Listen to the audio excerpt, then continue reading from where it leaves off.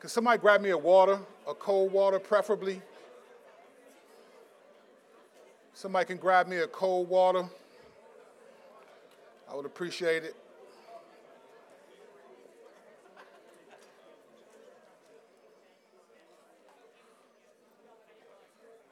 If you are in the hallway, it's time to listen to something from Yahweh. And stop trying to do it Yahweh.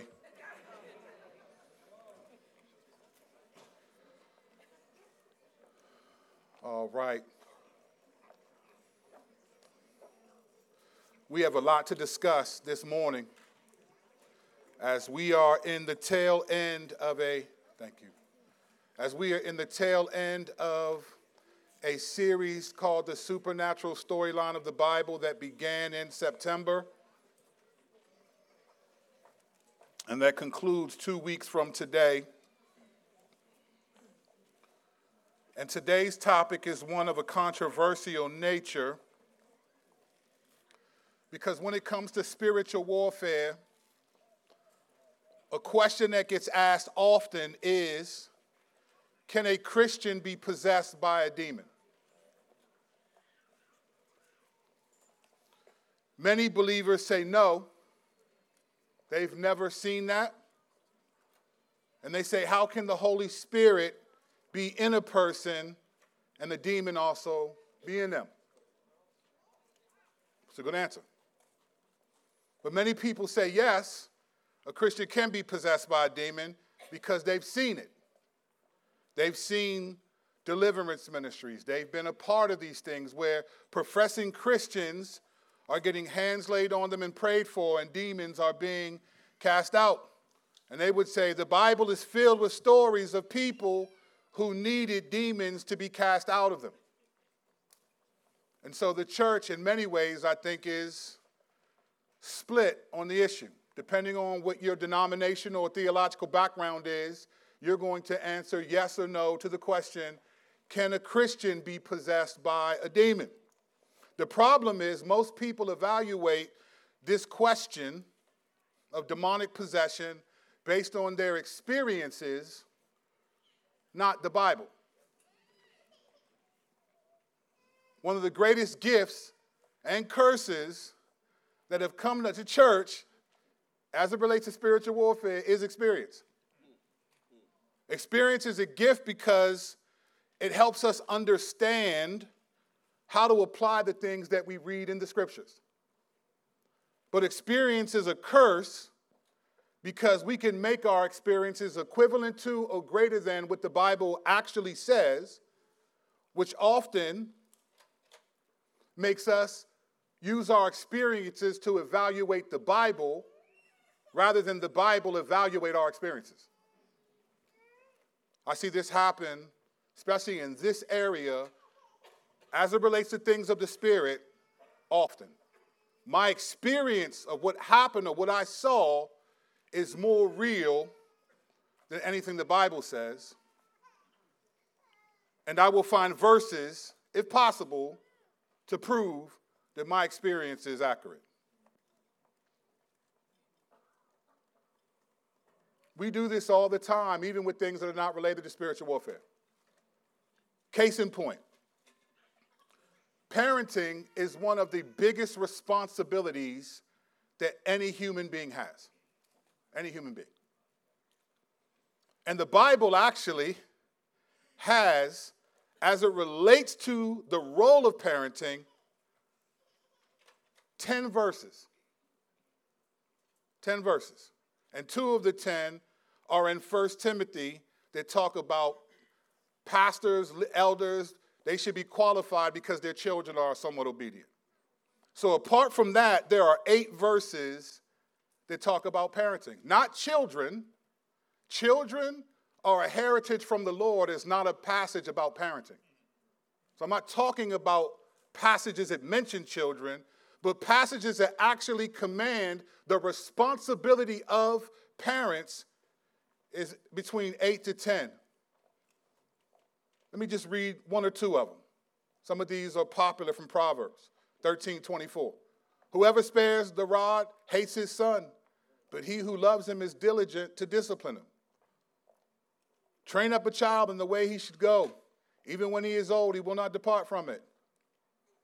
The rod, Proverbs 29:15, the rod and reproof give wisdom, but a child left to himself brings shame to his mother. Ephesians 6:4, fathers, do not provoke your children to anger, but bring them up in the discipline and instruction of the Lord. These are passages that have nothing to do with spiritual warfare, and based on our experience, we either will obey them or not. So the Bible does talk about if you do not physically discipline your child, it says whoever spares the rod hates his son. But there are people in this room and who are watching online who say we do not physically spank our children for whatever reason. That's your decision. My point is we evaluate our experiences all the time, and we make decisions based on our experiences that often contradict what the Bible seems to be clearly saying, and spiritual warfare is no different. It's no different. There are books that are Old Testament thick about parenting. And there are 8 verses in the Bible that talk about parenting. So what is the 226 pages for? It's experience. It's experience. Another challenge to understanding a proper way to view demonic possession is the reality in our day and age of the genre of demonic movies. Demonic movies. You see a trailer. I mean, when I saw the trailer for The Pope's Exorcist, I saw this trailer, and to be honest, I was like, hey, that joint looks all right. I don't even watch movies like that as much anymore, but I was like, man, I might have to go see that. When the demon-possessed boy was like, bring the priest. And the priest came in, and he slammed him against the wall. The other priest. I was like, oh, I want to see that. I want to see that.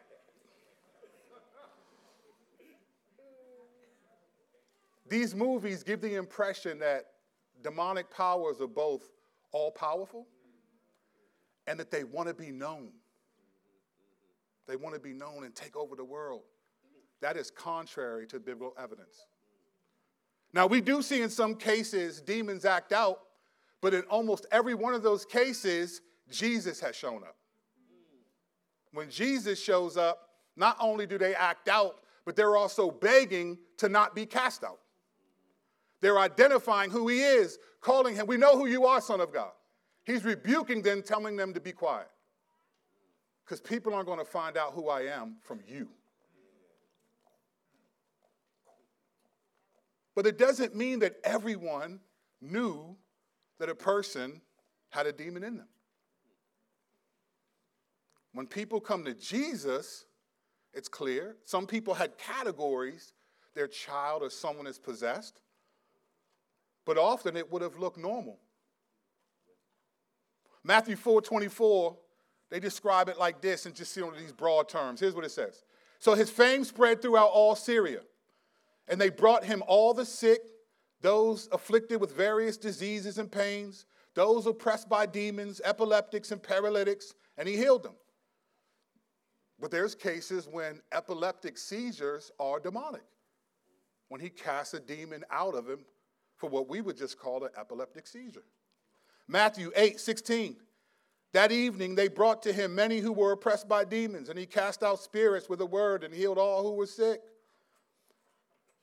Acts 5:16. The people also gathered from the towns around Jerusalem, bringing the sick and those afflicted with unclean spirits, and they were all healed. We read these and think, whoa, it must have been crazy back then. It must have been like the Pope's Exorcist. People just walking around demonic. But remember that the scriptures are written in hindsight. They weren't writing it down as it happened. They're thinking back some 30, 40 years later with the knowledge that the Holy Spirit has given them. Oh, this is what was happening. It's not clear if everyone was just walking around where demons were just trying to be known. They didn't want to be cast out. But when Jesus shows up, you just can't hide. Demonic movies have convinced us of what demonic possession looks like, and often we don't see anybody like that. So we just think, well, that's not it. Another issue that makes understanding demonic possession and its influence, if any, on us is the categories of possession and oppression. So here is the sort of mainline argument for demonic influence on Christians that most believers have agreed on. Here's the argument. It goes something like this. A demon cannot possess a Christian, but it can oppress them. That's a good argument. It's a common argument. Demons can't possess you because you have the Holy Spirit in you, but it can oppress you. Right? So possession means to be controlled, where demons inside of you. This is how most people think. Obsession means to be attacked or influenced or to have demons around you. So that's the argument. Demons cannot possess you, but they can oppress you. Here's the problem with that argument, though, biblically speaking.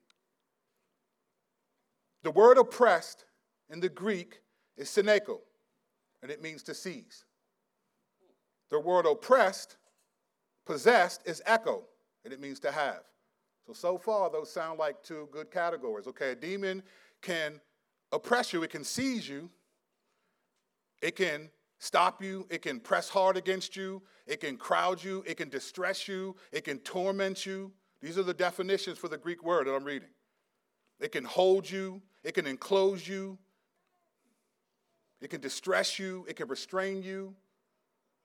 Okay? And possess is to have. Own, have as, hold to, have on, wear, be able, consider, possess, hold on to. When you use those words in isolation, they're different words. And it makes sense. Okay, you can be seized, you can be. The problem is, in the Bible, at least in the translation that I use the most, ESV, the terms possession and obsession are not separated from the suffix hyphenated word demonic. So it doesn't often say oppressed or possessed. It'll say demonic possession, demonic hyphen possession, demonic hyphen oppression. That's how it's listed in the Bible. Case in point, Matthew 12:12. Then a demon-oppressed man who was blind and mute was brought to him, and he healed him so that the man spoke and saw. Now, in the translation I use, demon was a hyphen oppressed. Demon oppressed man. Making sure that you know the oppression is demonic. Matthew 5:15. Mark 5:15. And they came to Jesus and saw the demon-possessed man. Demon, hyphenated, possessed man. The one who had the legion sitting there, clothed in his right mind, and they were afraid. When the word demon is before oppressed and possessed, it's translated as the same Greek word.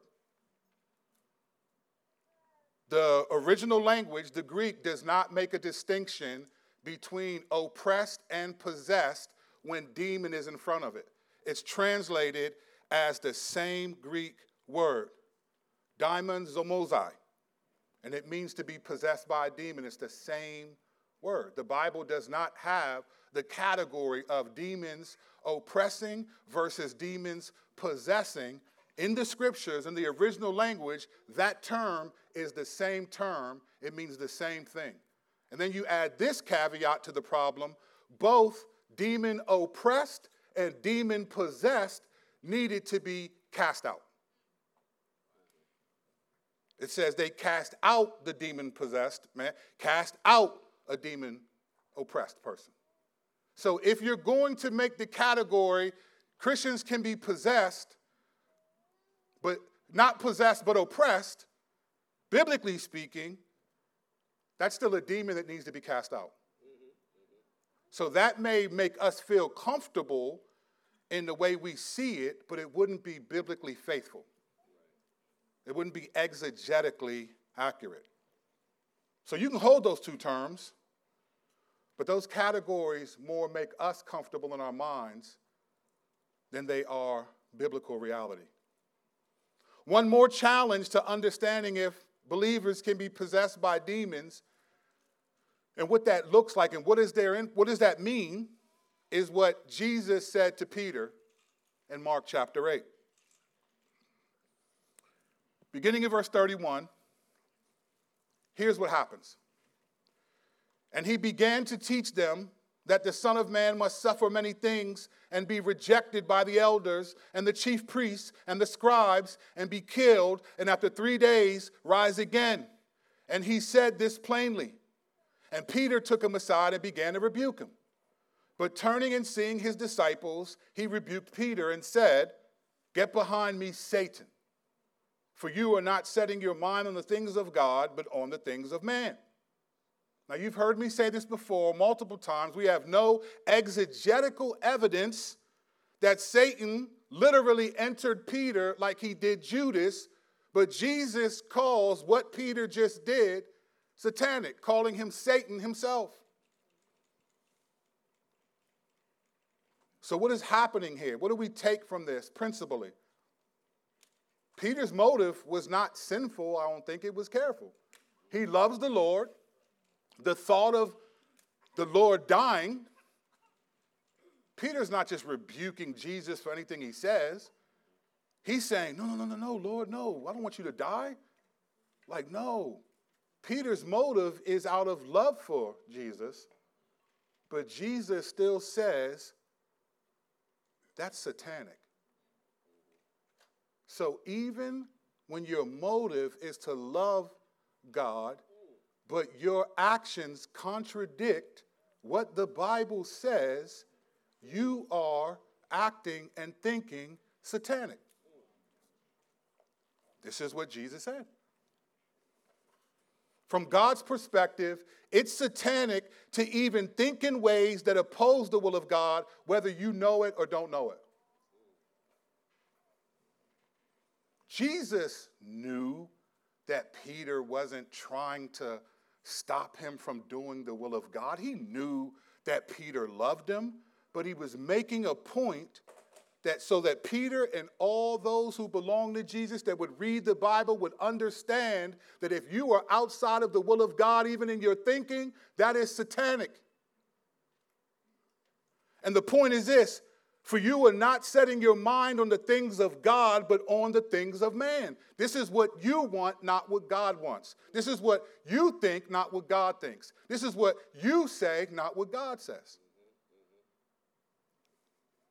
Let's apply this logic to what we heard last week on the gifts of the Spirit. You can have the gifts of the Spirit and use them in a way that is not what God said or is not really from God, and you would be satanic in the way you're using the gifts of the Spirit. If you can think something that you think honors the Lord and be wrong and it's satanic, then you can have a view of the gifts, use those gifts in a way that is not what the Bible said, that is not how the Bible wants them used, and you would be satanic in the way you use them.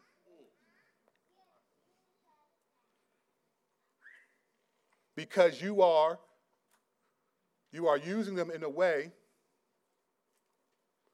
that has the things of man in mind instead of God. And I would say, in my limited experience,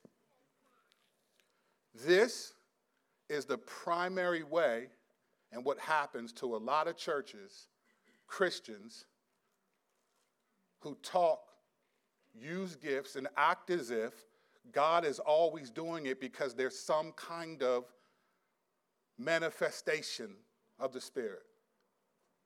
If you explain the gifts of the Spirit and use them in a way outside of what God said, it's satanic. And if you do that long enough, guess what? You're actually honoring Satan instead of the Lord.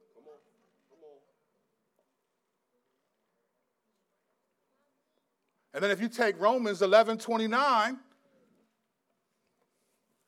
where it says, "For the gifts and the calling of God are irrevocable," if the word gifts here includes supernatural gifts, then principally, God isn't saying he's taking them away once he's given them to you. And Corinth is an example. That book is 97% corrective for the way that they're living, and they had all of the gifts of the Spirit in function. And God didn't take the gifts necessarily. And this is where we get confused. So let me say one thing about what I believe is true of God that we think, oh no,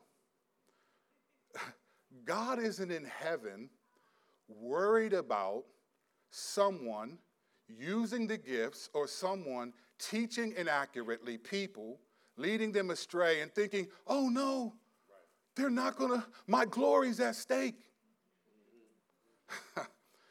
The Lord's glory is not connected to our obedience.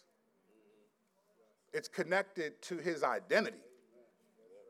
Our obedience glorifies the Lord, but the Lord's glory was there long before we ever existed and would be there if none of us ever existed. So the Lord is not looking at someone misusing the gifts, leading people astray and thinking, oh no, people are not going to believe in me because these people are. Everyone that's supposed to believe in the Lord will. Everyone will. He's not worried. So when we think, well, how can someone have the gifts and do this and why would? Because God is not worried. Remember, he told the people that the Pharisees in Matthew 23, they sit on Moses' seat. So listen to what they say, but don't follow their example because they're hypocrites. And he walked you down why not to be like them. All of chapter 23 is woe to you Pharisees. So think about what God is saying. They have the knowledge of the Mosaic law. They have the gift of the teaching, and I'm going to use it. But when they stand before me, they're not going to make it. So I will use whatever I've given in a person, and my personal belief, I can't prove this from Scripture.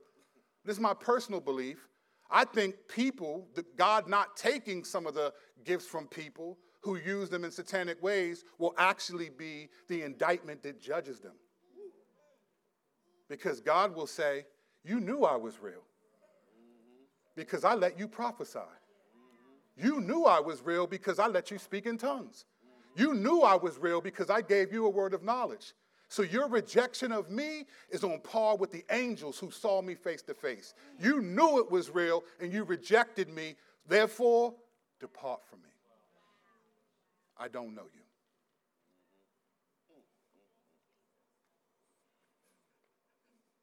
So where does all this leave us? Can a Christian be possessed by a demon or not? I'm going to change the question because asking if a Christian can be possessed by a demon, I don't think is a helpful question. I don't think it's a helpful question. If for no other reason, because nowhere in the New Testament letters to the churches are we commanded to cast demons out of one another. You will not find a verse in a credible Bible translation that tells you to cast demons out of one another. Doesn't mean that we can't. It just means it is not a statement for ongoing Christians. All of the emphasis on sin and disobedience, biblically speaking, is on the individual and their responsibility to God. So here's the question that we're going to ask today. Can a Christian be possessed by a demon? I think is an unhelpful question. I think it's misleading. Here's what we're going to ask today. What is the relationship between cosmic powers of darkness and the Christian? And what influence, if any, do demons have over us? What is the relationship between cosmic powers of darkness and the Christian? And what influence, if any, do demons have over us? This is what I'm asking and trying to answer today.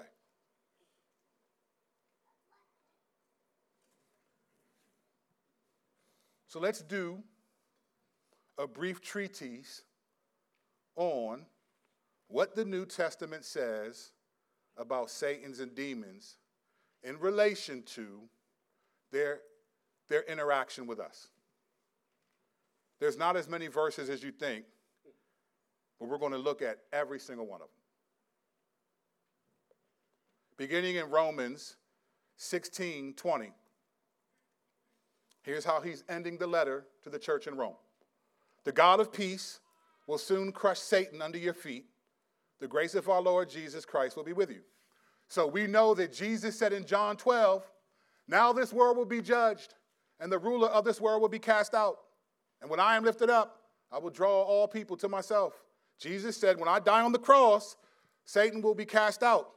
But Romans, post-resurrection, post-crucifixion, says here, the Lord will soon crush Satan under your feet. So he is not crushed. He's not crushed, at least as of this. And I think he's not crushed as we look around our society. That's a different conversation. I don't want that this morning. We just staying textual today. 1 Corinthians, 3 verses. 1 Corinthians 5:5. You are to deliver this man to Satan for the destruction of the flesh, so that his spirit may be saved in the day of the Lord. Paul is talking to the Corinthians who are allowing a man in the church to sin in scandalous ways, and everyone knows it. They all see it. And he's saying, deliver him over to Satan. In other words, take away from him the fellowship. He is no longer allowed to have community with the church. Give him over to Satan. But the hope is that he'll realize, oh, what have I done? And then come back. So his spirit may be saved in the day of the Lord. 1 Corinthians 7:5. Do not deprive one another, except perhaps by agreement for a limited time, that you may devote yourselves to prayer, but then come together again, so that Satan may not tempt you because of your lack of self-control. So here Paul is giving instruction to husbands and wives and saying, do not deprive sexual intimacy together unless you agree to do so for a time of prayer, because if you do that, if you deprive each other, if you are not intimate with one another, Satan may tempt you. I'm not causing no problems for the couples. This is what the Bible says. Thus says the Lord. But I would say there's never a counseling situation that I've been in where people are struggling in their marriage and they have wonderful intimacy or in sexual relationship. I haven't seen it in 15 years of being a pastor here. But y'all don't want that smoke today. Let's keep going. 1 Corinthians 10:20-21. No, I imply what pagans sacrifice they offer to demons and not to God. I do not want you to be participants with demons. You cannot drink the cup of the Lord and the cup of demons. You cannot partake of the table of the Lord and the table of demons. So here Paul is telling them, listen, you're surrounded around idolatry. Stop joining these people in idolatry. These people, when they do their little festivals, they offer things to demons. You can't participate in that. So he's saying it's possible for you to participate in people's enjoyment of demons. Saying don't do that. You can't do that. 2 Corinthians 2:11. 2 verses in 2 Corinthians. He says, so that we would not be outwitted by Satan, for we are not ignorant of his design. So Paul is saying, talking to them, and he's telling them about the guy that I just talked about in 1 Corinthians that needed to be cast out. Many theologians think that he's saying, you got to forgive this guy. Forgive him and restore him to fellowship. He's repenting now. Forgive him, because if you don't, you'll discourage him. And he connects forgiveness, says we forgive him, and he says because we're not going to be outwitted by Satan. We're not ignorant of his designs. So in this context, Paul is saying unforgiveness towards other people is a design by Satan. And he's saying, you can go read the whole, if you want, not right now because we're working. But he's saying unforgiveness is being outwitted by Satan. If you're unforgiving people, Satan has you. It's a design of his that you don't forgive. And of course it would be, right? 2 Corinthians 11:14. And he says this, and no wonder, we're going to get into this passage in detail in a minute. And no wonder, for even Satan disguises himself as an angel of light. So light just means an angel of righteousness. So even Satan pretends like, disguises himself as an angel of light, as an angel of righteousness. Disguises himself. But you have to know what the Bible says about these things to know the difference. And in the culture, we have a category called love is love. Love is love. Any love goes as long as there's affection between two people. That is unbiblical. Love can be hate if you do it in a way outside of how God describes it. Ephesians, 2 verses, Ephesians 4:27. And he just says, and give no opportunity to the devil. So he's saying that the devil is looking for opportunities from believers, and he's telling you, do not give an opportunity to him by your disobedience, by your character. The devil is looking for opportunities to hinder believers. Don't give him one. If he says, and give no opportunity, guess what it means? You can give an opportunity to the devil. Ephesians 6:11 and 12. This is where we're going to be the next 2 weeks in conclusion of this series. Put on the whole armor of God, that you may be able to stand against the schemes of the devil. For we do not wrestle against flesh and blood, but against the rulers and against authorities, against the cosmic powers over this present darkness, against the spiritual forces of evil in the heavenly places. He says you need to put on the armor of God to withstand the schemes of the devil. There are schemes of the devil that he's trying to trip us up in. And we get deceived into thinking that this stuff is just like the movies, and so we don't see that. But unforgiveness even, wrong thinking even is satanic. Not having sex with your spouse gives the devil a foothold. These things that we just normally choose to do or not to do, from the Bible's perspective, give opportunity to the devil. 1 Thessalonians 2:18. Because we wanted to come to you, I, Paul, again and again, but Satan hindered us. He doesn't really say how in this verse, but Paul is saying, to us, Paul is the most powerful man in the New Testament. To us. We think like Paul is just like Superman out this thing. Casting demons out, doing this, doing that, bringing people back. We were joking about this yesterday. Paul was preaching a long sermon in Acts, and the dude was sitting in the window, and he just got tired of that word and fell asleep and died, fell out the window. If one of y'all died during a sermon, I might step down. I might be like, golly.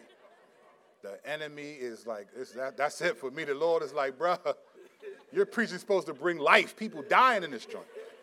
I might be like, hey, I appreciate y'all, man. It's been a good 15 years. I'm out. May the Lord provide you. Paul went and brought this man back from the dead. You better have, Paul. It was your sermon that killed him. 2 Thessalonians 2:9. The coming of the lawless one is by the activity of Satan with all powers and false signs and wonders. So Satan has power, signs, and false wonders. Stuff that we're so drawn to. Oh, man, look, he did this, he can do this.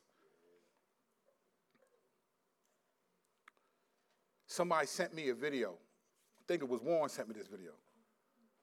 It was in a real big charismatic church. And the dude was just walking past people. They started shaking and jumping around. And then he ran past them, and people fell over and all this stuff. And I said, man, I wasn't there, but I wonder how many of those people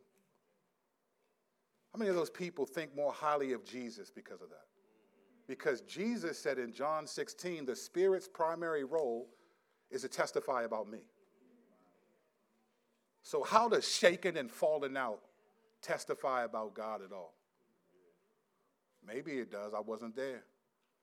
But when I saw it, I was like, man, that's the type of stuff I saw at another time. I was like, Lord, I don't want to do that. I prayed like, Lord, I don't ever want to do that.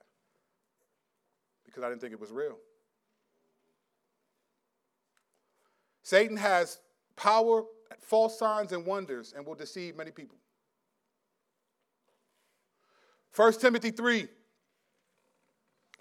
talks about the qualifications for an elder. He must not be a recent convert, or he may become puffed up with conceit and fall into the condemnation of the devil. So he's saying don't even promote people to an authoritative position in the church before you see character clearly, because they can be under the condemnation of the devil. It's a scary thought. 1 Timothy 4:1. Now the Spirit expressly says that in later times some will depart from the faith by devoting themselves to deceitful spirits and teaching of demons. Now, you can't depart from the faith unless you have the faith. So he's talking about Christians.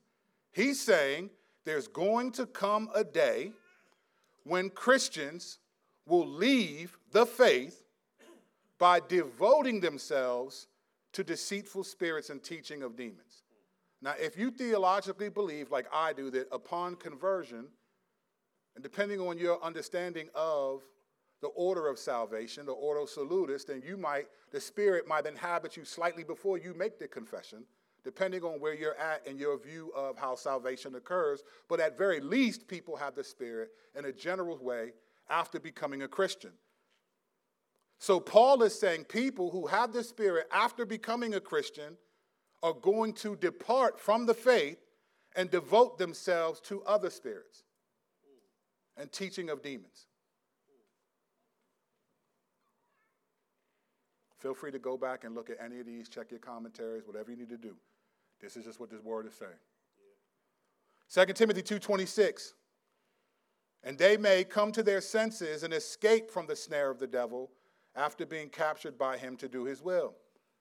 And this he's talking to mainly elders, saying you got to be patient when you're going back and forth with non-Christians, because they have been captured by the devil to do his will.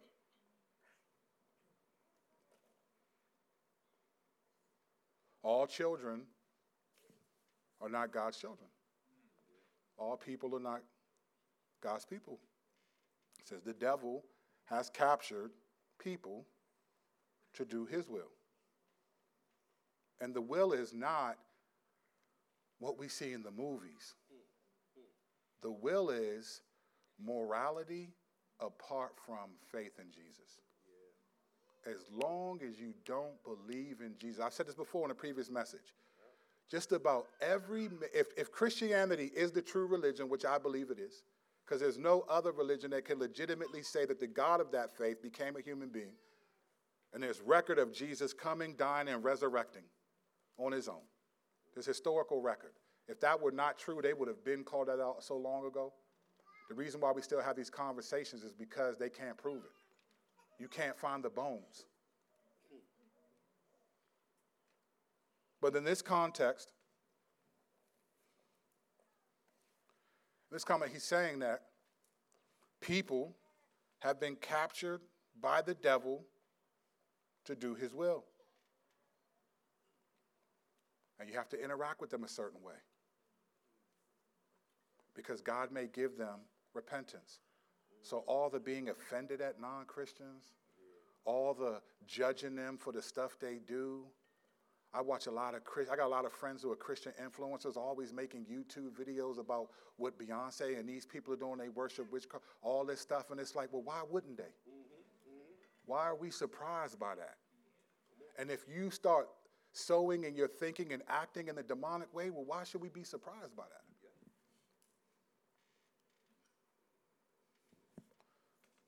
They need to come to their senses and escape the snare of the devil.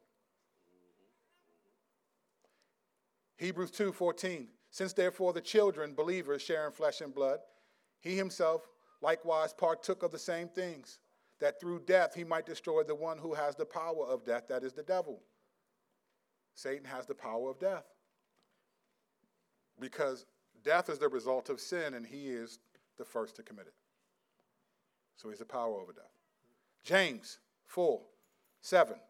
Submit yourselves therefore to God, resist the devil, and he will flee from you. 1 Peter 5:8. Be sober-minded, be watchful. Your adversary, the devil, prowls around like a roaring lion looking for someone to devour. So 2 verses saying, submit yourselves to God, resist the devil, and he will flee from you. Be watchful, sober-minded. Your adversary, the devil, prowls around like a roaring lion. So not being sober-minded and not being watchful means you're not paying attention to the devil who's looking for someone like you to devour. Resist the devil, and he will flee from you. So guess what that means? If you do not resist the devil, then he does not flee from you.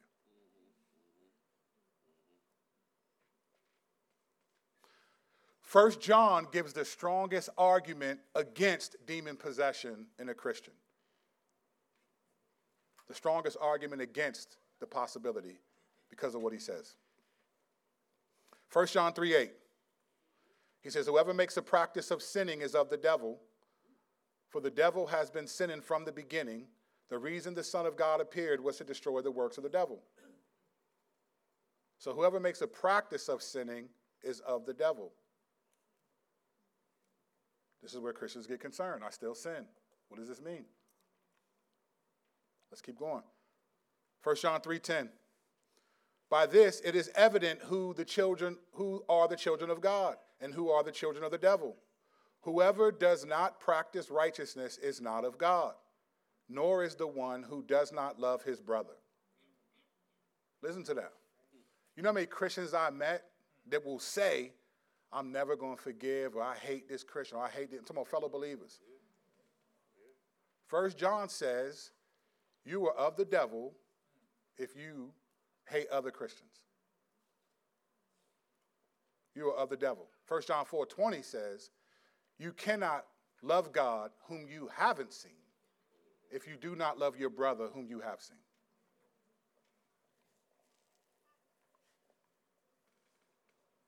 This is who we know who the children of the devil are.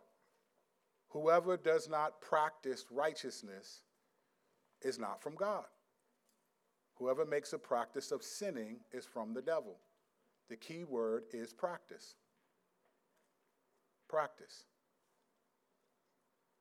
When you practice something, you are trying to get good at it. You are doing it so that you get better at it. There's nothing that anyone practices that you don't improve in. So the key word here is practice. He's not talking about Christians who struggle, who cry, who confess to other people that they failed. Right? We can be faithless, but he remains faithful. He's talking about people who practice, who do not show conviction, who do not mind sinning, who disregard it. If that is you, the scripture says you belong to the devil. And you can start off not belonging to the devil and eventually give yourself over to him by your attitudes and actions.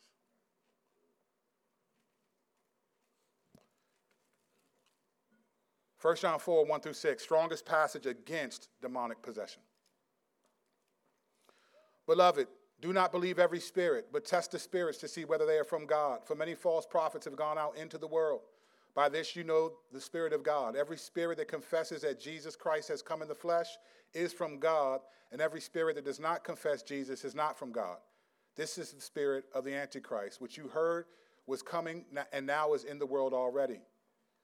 Verse 4, little children, you are from God and have overcome them being those spirits. For he who is in you is greater than he who is in the world.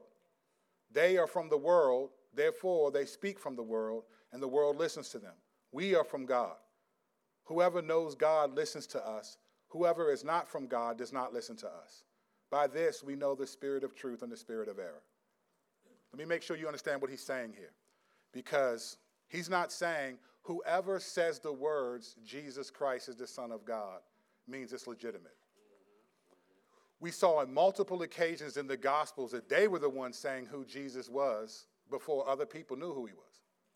Multiple versions of different translations they said, we know who you are, Son of God. And he rebuked them. James 2:19 says, you believe in one God? Good. Even the demons believe and are afraid.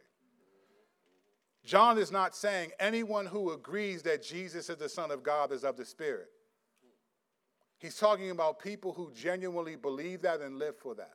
You don't do that unless. The demons don't want you to obey God. The spirit of the Antichrist is not trying to get you to disobey God. So when there's a genuine, heartfelt belief that Jesus is the Son of God, that does not come from demons. That's what he's saying. And he said that spirit that's in you is greater than the spirit that is in the world. Lastly, in John, 1 John 5, 8, 19. We know that everyone who has been born of God does not keep on sinning, but he who was born of God protects him, and the evil one does not touch him. We know that we are from God, and the whole world lies in the power of the evil one. So here what he's saying is, look, people who are born of God will not keep on sinning against God. In other words, people who are genuine believers are going to take their sin seriously. And I think for our sake, I know there are people here not members of the church, welcome. But for those of us who are members, we need to be careful and not make excuses for people that they're just going through something, or this is just their personality, or this is this. That's fear of man. That could be true, but over a prolonged period of time, that's not just who you are, it's who you belong to. We need to start evaluating people's actions by who they belong to, who they're demonstrating, and not just that's who they are. But that's not today's message. The worst thing believers should believe is that because we're believers, Satan doesn't mess with us. Remember this in Matthew 16, verses 17 and 18? When Jesus said, hey, who do the people say that I am? And they said, the prophet, Elijah. He said, who do you say that I am? And Peter said, you are Jesus, Son of God. And this is what Jesus says. And Jesus answered him, blessed are you, Simon Bar-Jonah, for flesh and blood has not revealed this to you, but my Father who is in heaven. And I tell you, you are Peter, and on this rock I will build my church, and the gates of hell shall not prevail against it. The phrase, prevail against it, is Jesus saying that's what the gates of hell are trying to do, prevail against the church. If you are a Christian and in the church, then you are Satan's target. Unbelievers are not his target because he already has them. The church is the target.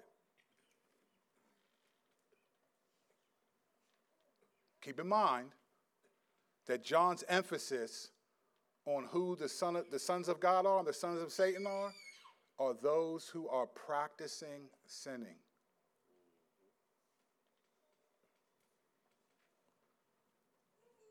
So what is the relationship between cosmic powers of darkness and the Christian? And what influence, if any, do demons have over us? We just ran through all of the passages that highlight that at the very least, there is a war going on. There are Satan, demons are out to target and attack Christians to make them depart from the faith and so forth. And we can willingly do that by our lack of diligence and not being sober-minded in our faith. At the very least, there's a war going on whether you feel like it or not.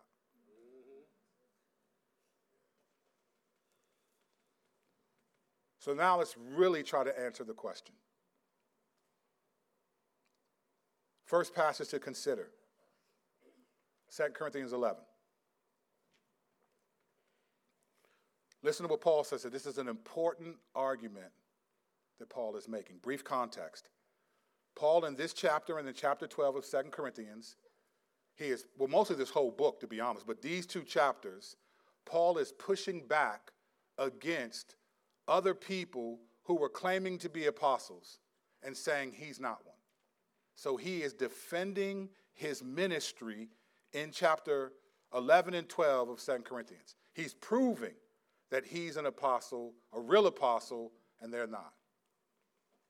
And here's what he says, beginning in verse 1 to 15. I wish you would bear with me with a little foolishness.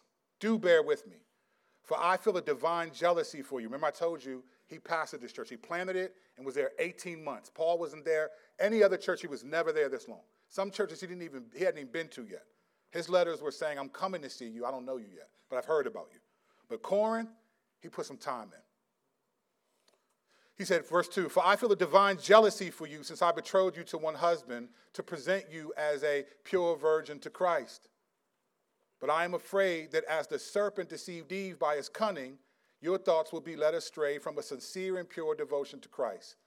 For if someone comes and proclaims another Jesus from the one we proclaimed, or if you receive a different spirit from the one you received, or if you accept a different gospel from the one you accepted, you put up with it readily enough. Indeed, I consider that I am not in the least inferior to these super apostles. Even if I am unskilled in speaking, I am not so in knowledge. Indeed, in every way, we have made this plain to you in all things. Here's a shock. Most of us wouldn't say that. Paul, part of the reason why they're attacking him is because he's not that good of an orator. He's not that great of a public speaker. So he says, yeah, even though I don't speak as strongly as they do, I have more knowledge than them, though. That's a shock to us because we think Paul was just walking around like, hey, listen up. And everybody, whoa, it's Paul. Yeah. Paul's saying, look, I'm not that good at speaking. He sounds like Moses. Well, I'm not good at speaking. All right, get Aaron then. God was like, I'm getting tired. Moses, get Aaron. Stop playing, man. Get Moses. Verse 7. God didn't say that. That's in the ghetto translation. All right. It's in the gangster translation. Or did I commit, verse 7, or did I commit a sin in humbling myself so that you might be exalted before I preach God's gospel to you free of charge? I robbed other churches by accepting support from them in order to serve you. And when I was with you and I was in need, I did not burden anyone, for the brothers who came from Macedonia supplied my need, so I refrained and will refrain from burdening you in any way. As the truth of Christ is in me, this boasting of mine will not be silenced in the regions of Achaia. And why? Because I do not love you? God knows I do. And what I am doing, I will continue to do in order to undermine the claim of those who would like to claim that in their boasted mission, they work on the same terms as we do. So understand what he's saying? He's saying, look, I didn't even charge you money. I pastored you. I was there. I got money from other Christians. So what, am I robbing them? I'm robbing them because I didn't ask anything of you? He's saying, I did all of this because of the truth of the gospel. I didn't want to burden any of you. I wanted to just live among you and pastor you without putting any pressure on you in any way, shape, or form. And he said, why? Because these people are telling Paul essentially that he doesn't really love you. So he's like, why? Because I don't love you? He says, no, I'm going to undermine what these people are talking about. They are not on the same terms as me. So he calls them super apostles. And he ends with this. For such men are false apostles, deceitful workmen, disguising themselves as apostles of Christ. And no wonder, for even Satan disguises himself as an angel of light. So it is no surprise if his servants also disguise themselves as servants of righteousness. Their end will correspond to their deeds. He's making an important argument here, and he says a couple of phrases we need to zoom into. Look at verses 3 and 4. Listen to what he says in verse 3 again. But I am afraid that as the serpent deceived Eve by his cunning, your thoughts will be led astray from a sincere and pure devotion to Christ. So here is a church that Paul planted, pastored. He's traveling to do mission in Achaia, and he's been gone. Some other people have said, hey, he's not the true apostle, and they're teaching something. And Paul is worried that even though they're genuine believers, they have all of the gifts of the Spirit functioning, that they could be deceived in the same way Eve was, and that you're led astray from a pure and sincere devotion to Christ. Okay? Nothing spectacular. We know that happens. We've seen Christians do that. Just walk away from a pure and sincere devotion and think that, you know what, I'm just doing what's best for me. Listen, you are doing who you belong to. All of us. There's no neutral ground. Your actions, your thoughts, they reveal who you belong to. If people are uncomfortable with that, then you got to take that up with God. You're doing who you belong to. But then he says this in verse 4, which is a very interesting statement. For if someone comes and proclaims another Jesus from the one we proclaimed, or if you receive a different spirit from the one you received, or if you accept a different gospel from the one you accepted, you put up with it readily enough. So he's saying that they are willing to believe a completely different truth from what they received from Paul. And listen to how he says it.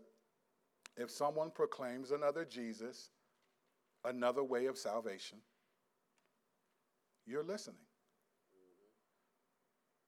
If you receive a different spirit, well, wait a minute, I got the Holy Spirit.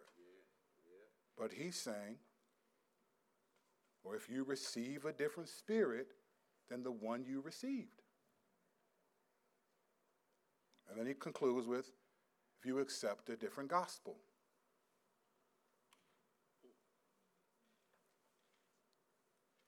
Out of those three, the second claim is of most importance to us. Paul seems to be implying that you can receive a different spirit. They were willingly receiving a different spirit than the one they received.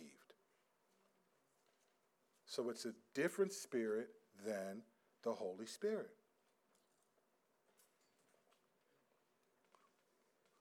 This is actually not a word, but a phrase. Receive a different spirit is a phrase in the Greek, and the word is lambano. And it means to receive or take, to take hold of, to grasp, to acquire, to take up, to grab, to acquire, obtain, collect, select, come to believe, seize, take hold of. Paul's saying that you, a genuine Christian who received the Holy Spirit, are receiving a different spirit than the Holy Spirit. Here's what's more interesting about that phrase. Receive a different spirit. Receiving the Spirit is the identical language used for the Holy Spirit. It's the same language. John 14, 16 and 17. And I will ask the Father, and he will give you another helper to be with you forever, even the Spirit of truth, whom the world cannot receive, because it neither sees him nor knows him. You know him, for he dwells with you and will be in you. So the world can't receive the Spirit, but you receive the Spirit. John 20, 21 and 22. Jesus said to them again, peace be with you. As the Father has sent me, even so I am sending you. And when he said this, he breathed on them and said to them, receive the Holy Spirit. Acts 2, 38. And Peter said to them, after they said, what must we do to repent? Well, Peter said, repent and be baptized, every one of you, in the name of Jesus Christ for the forgiveness of your sins, and you will receive the gift of the Holy Spirit. Acts 8, 14 through 17. And when the apostles at Jerusalem heard that Samaria had received the word of God, they sent to Peter and John, who came down and prayed for them that they might receive the Holy Spirit. For he had not yet fallen on any of them, but they had only been baptized in the name of the Lord Jesus. Then they laid their hands on them, and they received the Holy Spirit. So Paul is not just using metaphorical language. He's indicating that people who received, grasped, accepted the Holy Spirit, he's concerned that they are receiving a different spirit, which means it's possible as a believer who has the Holy Spirit to receive a different spirit. We have no exegetical reason, whether you agree or disagree, to think that he's only talking about Corinth, but he is describing a process that can happen to any believer, and he's worried about it. And as a pastor here for 15 years, I have seen, Mike has seen, people have seen people receive a different spirit and then walk away from the Lord. Or struggle with things that used to be easily accessible as true. I would even say since COVID. Talking to people and they're asking me questions and saying stuff like, huh? Why do we need to come back to church? God is everywhere. If God is everywhere. Now, it may sound funny because of the way I'm saying it, but that hurt. Because these were people that I loved. These were people, some of these people I discipled. And I was like, well, God was everywhere in 2019 when you were coming to church every week. So that point was true in 2019. So this is why you're not going to come back? You're not going to go to any church? No, we just believe in the universal church. I don't know what that means. I have no idea what that means. Because God didn't say, hey, once you get saved, just do you until I get back. Just do you. The church is around everywhere. Just do you. It was like, no, you gather with people, like-minded believers. The words one another are 90-something times, 86 times or something in the New Testament. The Bible assumes that people are going to live with one another. Paul's concerned that they are believing something that was satanic. And among those concerns, they were receiving a different spirit. And that spirit is satanic. Go down to verse 13. Here's what he says. For such men are false apostles, deceitful workmen, disguising themselves as apostles of Christ. And no wonder, for even Satan disguises himself as an angel of light. So it is no surprise if his servants also disguise themselves as servants of righteousness. Their end will correspond to their deeds. So the teaching, the super apostles that they're now listening to, or some of them tempted to listen to, are actually servants of Satan, disguising themselves as servants of righteousness.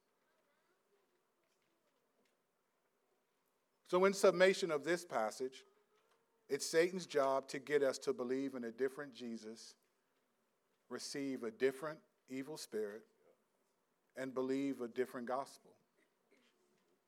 Paul, in essence, is saying that a believer, after having received the Holy Spirit, can receive a different spirit that is demonic.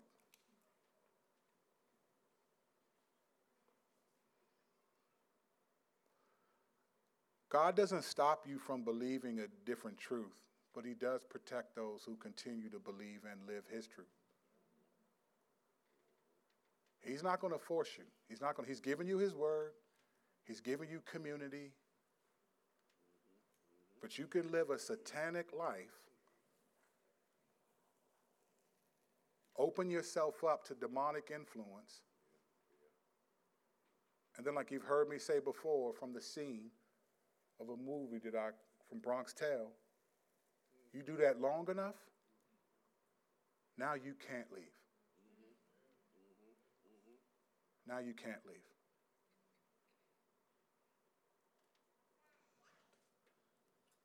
I know people who profess to be believers that are very arrogant, very proud. They think, no, I'm just confident. You know the difference between confidence and arrogance? Confidence is I'm certain, but I could be wrong. Arrogance is I'm right and I think I'm better. I know people who think they're confident and they're actually arrogant. Go to churches like this, sit around, evaluate if they agree with what's said, this and that, evaluate what they like and don't like, and live that way for a long time. Don't demonstrate any real spiritual power, though. Don't do none of it. Their gift of the Spirit is to be critical of others. If that's you, I think you are working for the enemy. If that offends you, talk to me. But I think that's working for the enemy. I'm the lead pastor of this church, as Mike likes to say. I've been here 15 years. I'm a confident dude. That's just who I am. But all the people who've seen me and been around me know I don't think I'm better than anybody. I'm certain of what I believe. And if people disagree with me, let's talk to it. I will often not entertain thoughts of how people feel, but show me from the scriptures why you think I'm wrong. And if I'm wrong, I'll come back up here and say it. I don't have a problem with that. But in this season, the enemy's rising. And he's at work. And our church has been affected. Is being affected. And so we're going to expose it. The greatest passage that I think that will help us answer this question is Mark chapter 9. And we'll pick up there next week.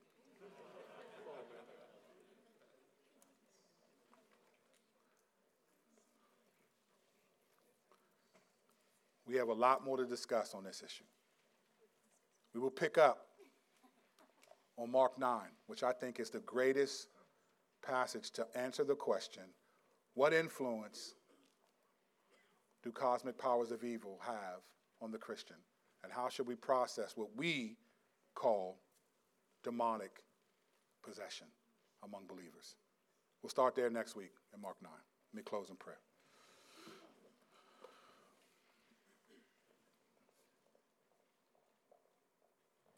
Father, this morning, we walked through just a number of challenges to why it's difficult for us to make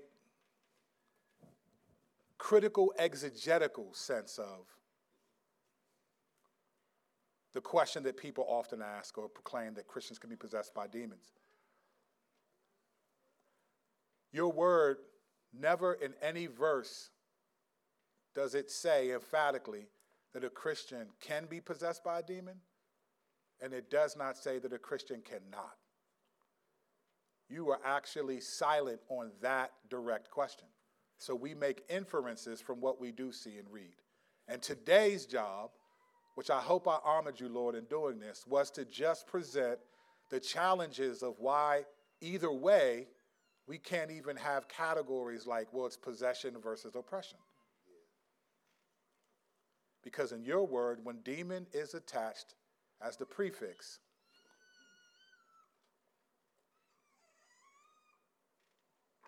that is the same word.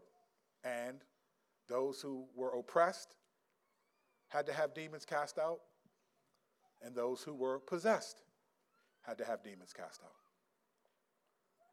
So we are groping around here, Lord, as best as we can for your glory.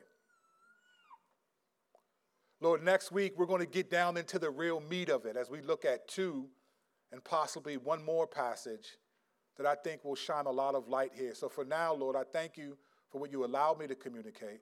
I pray that you would give me the grace and those who are willing to be here next week to hear the conclusion of what I think what your word says about this issue.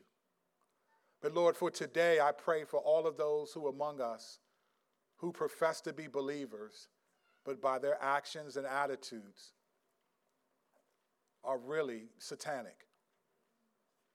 We may have gotten so used to them that we accept it. We may be afraid of how they'll respond if we challenge them. We may think it's not that big of a deal. But Lord, your word is clear. We don't have to practice all of sin to be of the devil. But there are some that many of us need to stop practicing.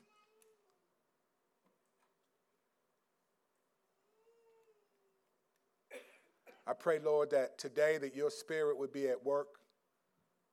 I pray for anyone who is in that place of apathy.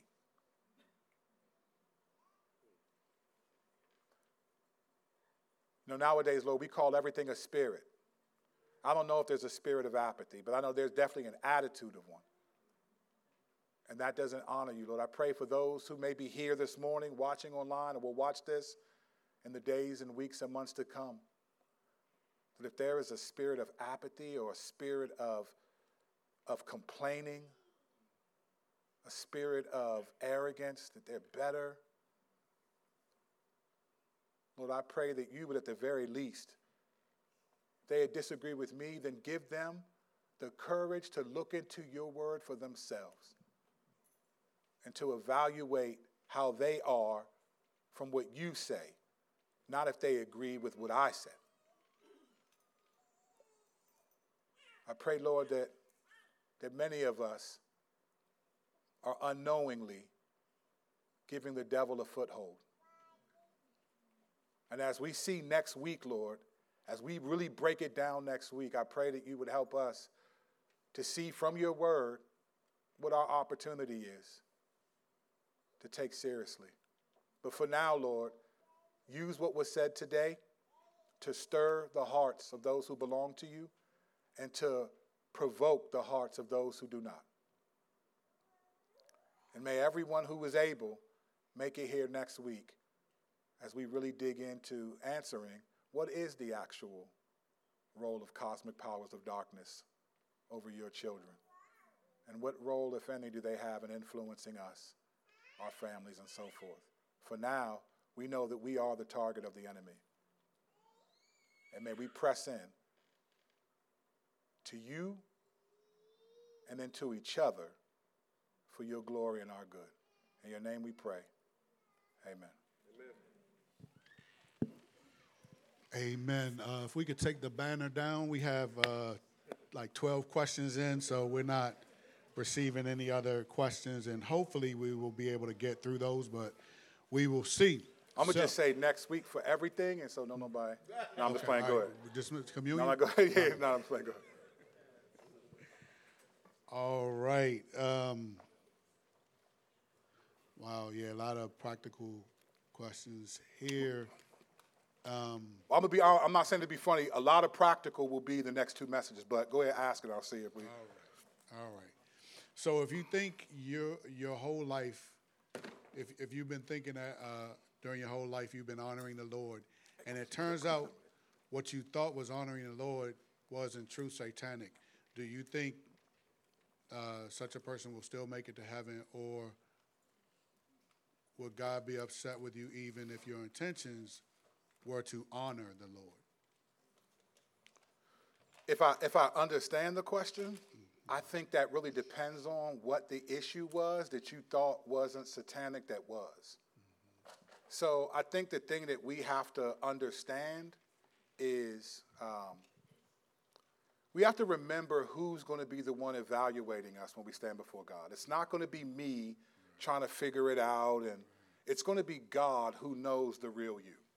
He knows every motive, and he's going to show you what your motives were. He's going to show all of us what our motives were. So we're not talking to a God who's going to do some guesswork and figure out if you're genuine or not. We're talking to a God who's going to reveal to you if he knew you and if you knew him. And by default, because he has that knowledge and information, he knows what was genuine error that he still will honor versus what was genuine error that he will not accept. And so I'm not going to sit here and answer in the affirmative or the negative or something like that. I think too many people do that, and I think you give false assurance when you shouldn't, or you take away assurance when you shouldn't. I think if you're aware that you're living, you're thinking and acting is not in line with the Lord, you still are here, you have an obligation and a responsibility to confess that to the Lord, ask for help where necessary. You might want to have some confess to others and then fight to obey the Lord. I don't think anyone in this room, watching online or will watch ever, should think the matter is settled. They used to say your arms are too short to box with God. The matter is not settled to God, but you can make the matter settled to you by refusing, giving up, and not fighting through it. And while it may seem like you're doing the right thing, I assure you that you are not only vastly mistaken, but will be eternally remorseful for that decision.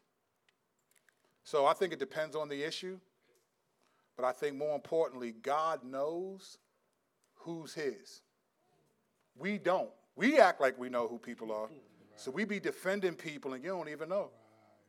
You'll defend people that because you liked what they wrote in a book and you have no idea if they really belong to the Lord or not. He does, so I leave that kind of stuff to him.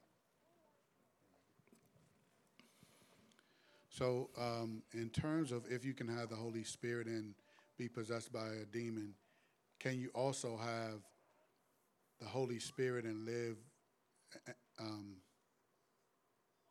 can you also have the Holy Spirit and sin live in you in such a fashion where you can have a desire to do good and not be able to carry it out? So, real quick, I have not said you can be a Christian and be possessed by a demon. I haven't said that. I just presented what the Bible said, that Paul said you can receive a different spirit. I have not answered that question. I'm not actually answering that direct question. Although next week, things will become a little bit clearer as to what I think the Bible is actually saying, and I'll present that. So I want to make sure, I haven't said that. So I'm not telling anyone you can be a Christian and be possessed by a demon, because I don't know what you mean by possessed, to be honest, right? So I don't know what that means. So I'm not saying that. But the second part of the question, I think more gets at, if I'm understanding it correctly, the second part of the question gets more at, can a demon stop you from obeying the Lord if you're a Christian? I'm going to answer that more thoroughly next week, but I'll just say right now, I see no exegetical reason to believe that can happen. I don't see it in the Bible that a demon can stop you from obeying the Lord. I don't see any exegetical reason to believe that. But, never mind, next week. I'll say this. Here's what I'll say. You can stop you from obeying the Lord and give yourself over to demonic influence. You can do that. A demon in and of its own can't do that. But you can. You can give yourself over. And we'll talk about that next week. I'll just say that. And I think some people have. I think some people have given themselves over.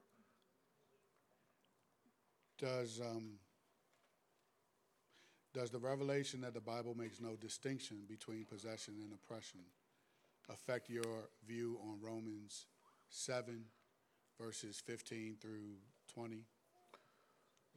I do not do what I wish to do, and therefore I don't think that passage at all has anything to do with demonic possession. I think Paul is making an argument in relation to a person's ability to obey the law fully versus obeying Jesus. I think he's making a totally different theological point. So I think it's a good question, but I think those are two different things. That's like asking me who is better between Jordan and LeBron. I just think, while the answer is obvious. Jordan. While the answer is obvious, I think we're talking about two different. We're about unity here. We're about unity, so I refuse. And if you don't like basketball, then you don't care. But it is an apples and oranges question, though I appreciate it. I don't think that's what Paul's not even referencing anything to have to do with demonic possession. He's talking about the law. I will say this, and I've already taught this. I do not think, though, Paul was talking about himself and his inability to be able to obey God. I don't think that's what he was saying either. I think that's not what he's talking about. But I can see why you make that connection, because it's saying, I desire to do this, but I don't. I don't think he was saying that at all. When do you feel the need gets to a point where a demon needs to be cast out of a person versus directing them to believe the word and discipling them? Next message. I will not answer that question today. That is the meat of what we're going to talk about. Next message. All right. We'll move right along then through these questions. This one is sort of a twofer. If all Christians' names are indefinitely written in the book of life, how is it possible that a Christian's genuine relationship with Christ be erased as they walk away from the faith? wouldn't that mean that their name was never written in the book of life to begin with, and their faith was never genuine? I think it's a good question. So I think I agree with that. I think the challenge for us is we talk with authority of who a Christian is and who a Christian isn't. And if we're honest, we just don't know. Now, I'm not saying you can't have confidence. Like, I believe I'm a believer. I think there are many people in this room that are believers. But ultimately, the Bible says, he who endures, conquers, or perseveres to the end will be saved. So you're still alive. You have not persevered to the end. You have not endured to the end. You're still alive. So I have to keep going. So I think we get confused because we act like everyone's a Christian. Now, I'm going to use this as an example. I'm not trying to talk about the dead and throw them under the bus, but I just want to use it as an example. Until Ravi Zacharias died, there isn't a person that didn't know him and what was going on personally that would have thought there's a possibility that he's not a Christian until after he died, and a whole bunch of sexual immorality, very wicked things came out about what he was doing. I would have never I've watched that man. I'll still watch his videos because truth is not true because the person believes it. Like the Pharisees, they sit on Moses' seat. I'm not throwing out, and if I need to watch a video and he has a great way to explain it, I'm going to watch it. People act like, oh, I can't, everything he said is a lie. I was like, nah, he just didn't believe what he said. There's a difference. You know what I'm saying? Just because if you don't believe what you say doesn't mean it's not true. It's just you didn't believe it, The Pharisees don't believe what they're saying, but it's still true. So Jesus said, listen to them. So I just think we talk like, well, if believers can't, but whose name's in the book of life? Right. None of us really know that. Mm-hmm. So the way that you know that your name is written in the book of life is keep fighting till the end. And it's not flawless fighting, right? Hebrews 11 has nothing but flawed faithfulness. I got 3 boys. I don't want any of them to be like Samson, Gideon, Japheth, and a bunch of other people. I mean, ultimately, I don't want to be like nobody but Jesus, not even their dad. Well, a couple things. There's some things that they got. There's a couple, like 2 or 3, be like me, but then the rest of it don't be like me. But it's like, but these people, God used as examples of faith that we need to be like, but their character was flawed. So I'm saying that to say, we don't know whose name's written in the book of life. So, I think everyone whose name is written in the book of life belongs to Jesus, but but everyone's name who's written in the book of life isn't going to have flawless character. Mm-hmm. I think it's crazy that God told Samuel in 1 Samuel 16 that David is a man after God's own heart. Now, either God didn't know that he was going to have sex with another woman, a married woman, didn't have her husband killed, didn't smuggle it up and lie about it, or he knew about it and still said, I see something in him despite that evil. I think it's the latter. So, I don't think genuine believers will persevere to the end. But that doesn't mean that we won't have to do battle. We might have periods of time where we did receive a different spirit. The Bible, I didn't say that he says you can't come back from that, but you can receive a different spirit. And that's a wild concept, which we'll talk more about next week. All right. Based on what you said about thinking the things of God versus thinking the things of man, where does a man's conviction of his calling from God begin and this selfish ambition end? Where's the distinction? I don't know. I have no idea because that depends on the individual. Right. It really depends. So I know for me, the last thing I wanted to be is a pastor. And I know when I stand before the Lord, he will acknowledge that. I am not here because I wanted to do this. I was avoiding this at all costs. I was like, I don't want to be a pastor. I don't want to do this. And when I came here year 1, I didn't think I'd be here 14 years later. I was like, man, Lord. And so the Lord knows that. Like for me, ministry is not selfish ambition. And if you've been around me, then you know I'm not selfishly ambitious.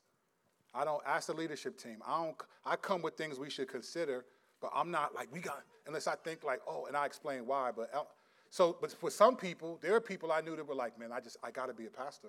All I've ever wanted was to be a pastor. And some of them didn't make it. They were like, ministry or bust. It's like, man, don't make that literal, bro. So it's hard to say, But I think you can detect selfish ambition, though. Selfish ambition can be detected. I think one, when you're hiding immaturity in your life, when there aren't, you're presenting yourself as something that you're not. I think that's selfish ambition. When you're offended at not getting a position or something, that's selfish ambition. Yeah. Because if you really think it's from the Lord, and it's like, all right, it's not what happened, but that's cool. I think when you're bitter at things, but not getting what you think the Lord, I think all that whole wave of prosperous gospel ministry that talks about God's purpose in your life, all that purpose, all that stuff, I think it's going to create a generation of people who are going to be selfishly ambitious, who are waiting for God to give them their purpose. I ain't letting nobody stop my purpose, as if it's something outside of what the Lord has said in the scriptures. God's just waiting to give you. Well, Curt, you found your purpose as a pastor. It was like, I don't know if it works like that. I don't think it works. I think you just be faithful to do what you think you're doing, and you accept the doors that open, you accept the doors that close. You walk through what you walk through, and the Lord blesses your faithfulness. And that's that. So a dude who had no desire to be a pastor has just begun year 15. Some dudes were so selfishly ambitious in ministry, they ain't last past year 3. So it just depends. It's hard to know. I think, but for yourself, I think you should be like, man, am I offended? Do I want this? And when I don't get it, am I jealous of other people? That's real selfish ambition. When you're jealous of other people because you see them getting put up or promoted or being in leadership. I know people who are jealous of other people because they're in closer relationship to me than I am with them.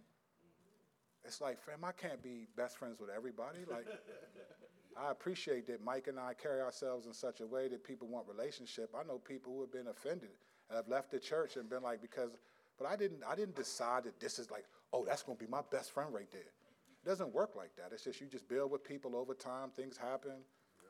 Everybody isn't in a clique. These are just people they just been building with. They love and they hang with these people. So I think selfish ambition is a kid. This is why 1 Timothy 3, right, when he said, don't promote a man, a convert too early because he'll be under the condemnation of the devil, because I think selfish ambition kicks in. I know pastors. I know a dude. I'll just say this, because if he's watching, he'll know who he is, but nobody else would know. I know a dude who was a friend of mine that got offered a position in the church to be a lead pastor. I told him, he asked me, what do you think? What do you honestly think? And when people tell me that, they're asking, because they know who I am. I'm a truth teller. So they're like, all right, Curt, what do you honestly think? I was like, oh, you want me to say what I honestly think? Yeah, that's why I'm coming here. I want to know what you honestly think, because I know you're going to give it to me straight. So I said, I do not think you have the skill set to be a lead pastor. Not yet, but definitely not now. And I think if you take this position, it's not going to be good for the church or for you. He took that into consideration, took the job anyway. He was done less than 4 years later. Left that church. Church destructed, blew up. If there are any church planters or future pastors in this room, just by default, don't ever start a series on the book of Proverbs when you go to a church. Talk about Ephesians first. My man showed up, it was just proverb this and y'all, and it was just like, and they were like, whoa, what? And I just think you lose people, it's hard to get them back. Yeah. Trust me, I've been here 15 years. There are people that I've known and cared for and loved that were like, and those things change. There are people that don't respect you no matter what you do. And it is what it is. So, selfish ambition is a killer, but it's not that hard to detect if you're willing to detect it. And all ambition is not from the Lord. Use James 3 as a guide. Wisdom from above versus, that's a good guide. Wisdom from above is submissive. Use James 3 as a guide. Also, a reference to James, this question is, why does resisting the devil make him flee from you? Man, do I want to answer that question right now. See, there's selfish ambition right there. No, I'm just playing. I'm working on my material. Do I want to answer that question? Here's what I'll say. Here's how I'm going to answer the question. In 2 Timothy 3:5, he lists, in 2 Timothy 3, 1 through 7, he lists a category of people who are not going to make it to the kingdom, in the kingdom. And there's one phrase that he says, having a form of godliness, but denying its power. So I'm going to answer that question with a question. What is the power of godliness? And how can you deny it? That's how I'm going to answer that question. And we'll talk about that in the next 2 weeks. All right. It looks like I'm going to miss a couple of questions, and I apologize for that, but I'm going to ask you these two. The final two questions I'm going to ask, I'll ask the first one now. Is there biblical reason to believe that epilepsy is demonic possession/oppression and should be viewed primarily through the lens of a supernatural condition versus a medical diagnosis? Or is there a category for a medical condition not necessarily directly linked to demonic attack? Yes to both questions. Let me explain what I mean. I think right now, there's a lot I could say right now. So the neurobiological category of trauma and all of these things that happen in our brain, these are not historical categories that have always existed for all time. So the way we understand the brain, what happens in the brain, trauma, those things are late 19th century, early 20th century that developed in the last 125 years. So Sigmund Freud has a lot to do with how we understand how our brains develop and what's happening in our brains. The idea of trauma was not used in a way that described what was happening to people until world wars, and then you get predominantly in the Vietnam War, PTSD, post-traumatic stress disorder. These are relatively new frameworks, and so we have a neurobiological understanding of things, and a lot of them we diagnose as just simply neurological irregularities in the brain. And there's some truth to that. Many of you know my son has autism. I do not think that it's because he's possessed or is inhabited by a demon. I think there are things that happen to the brain that does happen. And so epilepsy and all those things can fall into that category. But these are relatively newer phenomena in the way that we understand these things. And you could say it's the advent of science, and that would be true, but you could also say it's the dismissive nature of the supernatural. So in the Bible, Jesus cast demons out of people who had epileptic seizures. In fact, the story we're going to look at next week is true, that was an epileptic seizure that was happening. So that does happen. I think we quickly make everything neurobiological and not supernatural. And so I think there's a place for both, to explore the possibility of both. I don't think it's an either or, but I don't think we should dismiss one and not the other until we investigate. And some of us just don't know how to do that. So it's easier to, because this is the thing, I don't know if you know this. When you get a diagnosis, it's not telling you why you're this way. It's a diagnosis describing what you say you do.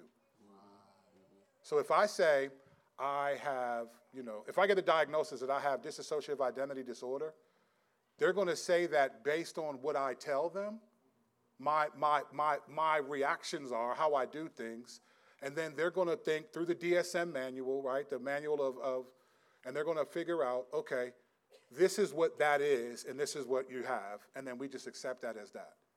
They're not explaining why it has that, why you're this way. It just says, oh, okay, this is what you're describing, this is who you are. I'm gonna bring this up next week and explain what I mean. I'm gonna read you something next week to make the point. But it's not, so all the diagnosis, the neurobiological, whether it's bipolar, whether it's this disorder, whether it's the ADD, all those things are largely, I'm not saying they're not true of people, but they're largely diagnoses that are describing what you're saying is happening to you. but they're not telling you why this is happening. Is it because there's a chemical imbalance? So they'll give you something to try to stop you from having that or to calm you down if there's anxiety or whatever the case may be. But it's not necessarily why this is happening. That doesn't happen as often as we think. That's why sometimes you go to the doctor and they don't even know what it is. Yeah. You ever get frustrated like, man, I went to 3 doctors and they still don't know. And it's just like, because sometimes they don't know. You're describing something that they haven't really encountered. They don't have a category for it. So I think when it comes to that, I think Christians should have in their minds those categories. I think we can accept the scientific categories, but we can also accept the supernatural categories. And I think if we're willing, we should explore both of those. We should not cave to anything. Because to be honest with you, in the Bible, think about all the stuff that those people went through, right? Everything. There were traumatic moments. In Hebrews 11, 35 through 40, it says that these people were beaten, sawn in two, in sackcloth and ashes. They were all of those things. Now, I'm pretty confident, based on my knowledge of what was happening then, there were no therapists then. There was no medication then. There were none of the categories that we use today that we lean on. And they were able to persevere by faith and obedience in the Lord, despite being under significant traumatic circumstances. So these things that we're talking about, they're newer than we give them credit for. There's a lot I could say more on that, and I want to say, but I want to wait. So you touched on the second question, so I'll let that be. But I will say, I think the questions that I saw come in that remain, I'm pretty confident I've seen people here. If you submitted a question that you need answered, please go and see Pastor Curt after he dismisses. All right. Having said that, let's we get to do this every Sunday. I remember when me and Mike first talked about this and we came to the leadership team with it, and we thought we should do this every week. We used to do this once a month. And I remember thinking, man, if we do it every week, we might get tired of it. It might just lose its value. And I know for me personally, the value's only increased. And I'm grateful that we do this every Sunday because it brings us back to the center, or what we used to hear called the main thing. That no matter what we talk about, no matter where we are, the main thing for all Christians is that Jesus, he died on the cross and rose from the dead. And those two things alone, because of faith in him, have given us, at least in this life, a hope and a conviction to persevere to the end, which we will find out that our names are written in the book of life. But we celebrate each week the reality that his body was broken on the cross, and it was broken before the cross. Those 39 lashes were a part of the wrath of God. They were a part of it, but the conclusion of that wrath was on the cross. And so by his grace, many people have multiple ways and multiple wafers